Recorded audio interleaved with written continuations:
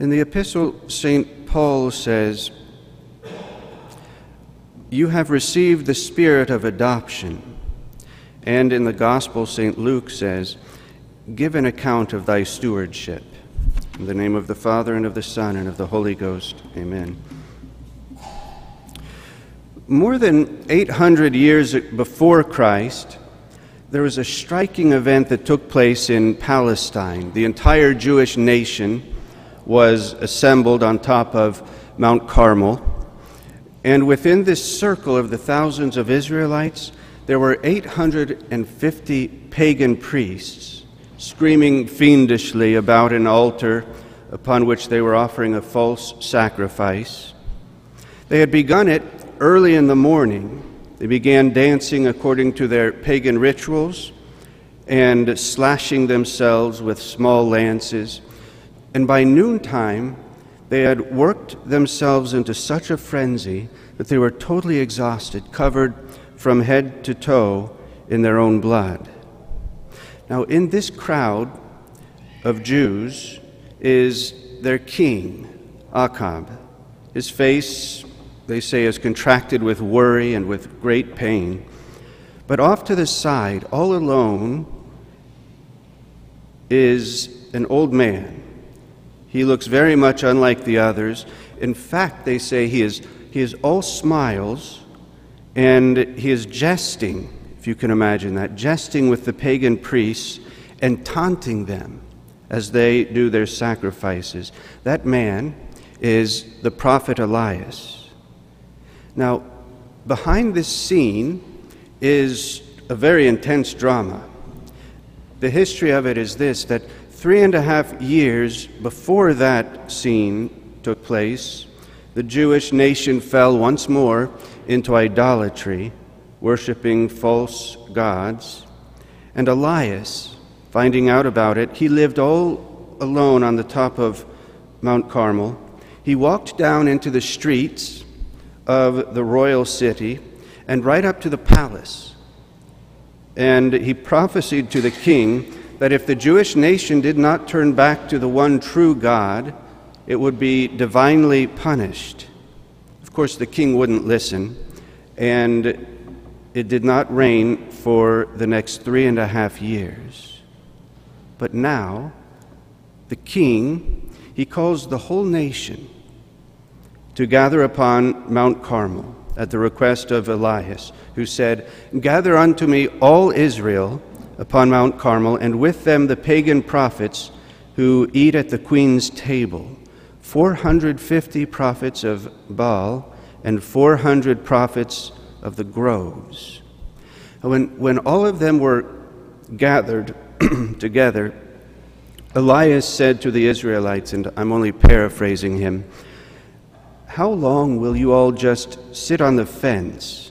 If the Lord is God, then follow him. But if Baal is God, follow him." Does that sound familiar at all? 60 years after Vatican II, how many people are just sitting on the fence? If the Lord is God, follow him. But if Baal, follow him. But no one on that mountain said a word. Nobody even moved. And so Elias, he proposed a contest. It's an interesting one. The pagan priests were to set up an altar and to offer up their sacrifice upon it, while he himself would build another altar and offer the true sacrifice to the true God. And then they would each pray to God to consume their holocaust by a miraculous fire that came down from heaven. And the God who sent down that consuming fire would be acknowledged publicly by the whole nation as the true God. The pagans had been trying that for hours now, and it says that their holocaust only dried up in the sun, but a miraculous fire consumed the holocaust of Elias, and the Jews all at the same time fell to their knees, making their public profession of faith, "The Lord is God." Elias then turns over to the king and quietly says, "And now it will rain. There is no reason for you to be punished any longer." And then he kindly tells the king, You go and get yourself something to eat." And Elias, he went over to a place on the side of the mountain and sits down. There's a servant with him, and he tells the servant to go out near the sea. Mount Carmel is surrounded by the Mediterranean Sea. He tells the servant, "Go out and look out over the sea." 6 times he returns to Elias and tells him there's nothing there. But on the 7th, he comes back to Elias to report that he has seen a small cloud. Maybe it is going to rain. He has seen a small cloud in the shape of a human foot. Now, the church fathers explain that this little cloud in the shape of a human foot, rising pure out of its bitter sea and leaving all impurities behind, is actually a figure of Our Lady who will rise out of the sea of humankind free of the impurity of original sin. Now, let's fast forward about 2,000 years. The disciples of Elias are living on Mount Carmel, and St. Louis the King hears about them. They're called the Hermits of St. Mary of Mount Carmel. And he comes all the way from France to Palestine and climbs Mount Carmel to ask if some of them would please come back to France. They are badly needed. And these hermits, they gave St. Louis the full story, that all the way from the time of Elias to the time of Our Lady's birth, those hermits handed down that revelation of the cloud and how there was a promise of Our Lady coming as well. And all the while, for generation upon generation, those hermits prayed for the coming of the Immaculate Virgin that was foretold. And not terribly far from the mountain is where Our Lady was actually born, in Nazareth. And they say, too, that on their return from Egypt, the Holy Family stopped by Mount Carmel and visited the holy hermits and rested a while with them. And there was built the very first chapel that was ever dedicated to Our Lady. So there's the history of the oldest religious order of the Church, the Carmelite order. Now, the Carmelites were persecuted very much in Palestine, and because of that they had to move west into Europe. They went into France and then to England, and there was St. Simon Stock. He was the vicar general in England. While he ruled over the order, there were dissensions from within, there were persecutions from without, and all was caused by the devil, he said. Nothing was left to do but pray. Even the hermits, the brothers, they couldn't get along. The older ones wanted to keep the same coarse habit that Elias had worn, while the younger ones wanted a different habit, something more in keeping with the times. And so St. Simon knelt in his little cell, and he prayed that the prayer called the Unfailing Prayer to Our Lady, Queen Carmel, that you said last Sunday on the feast of Our Lady of Mount Carmel. Flower of Carmel, vine blossom laden, splendor of heaven, child-bearing maiden, none equals thee. O Mother benign, who no man didst know, on all Carmel's children thy favors bestow, star of the sea. As soon as he finished the prayer, he sees the room, it's filled with great light, and he lifts up his eyes and sees Our Lady surrounded by many angels. And he comes to him with the brown scapular and says, "This is to be your new habit. Receive this habit of thy order. Whosoever dies clothed in it shall never suffer eternal fire." Now, what is the meaning of that promise? It is this. Well, first of all, it does not mean that those who die in the state of mortal sin will be saved. We mustn't treat this as the scapular as something that makes us presume upon God's mercy. No. Whoever dies in this habit shall not die in mortal sin.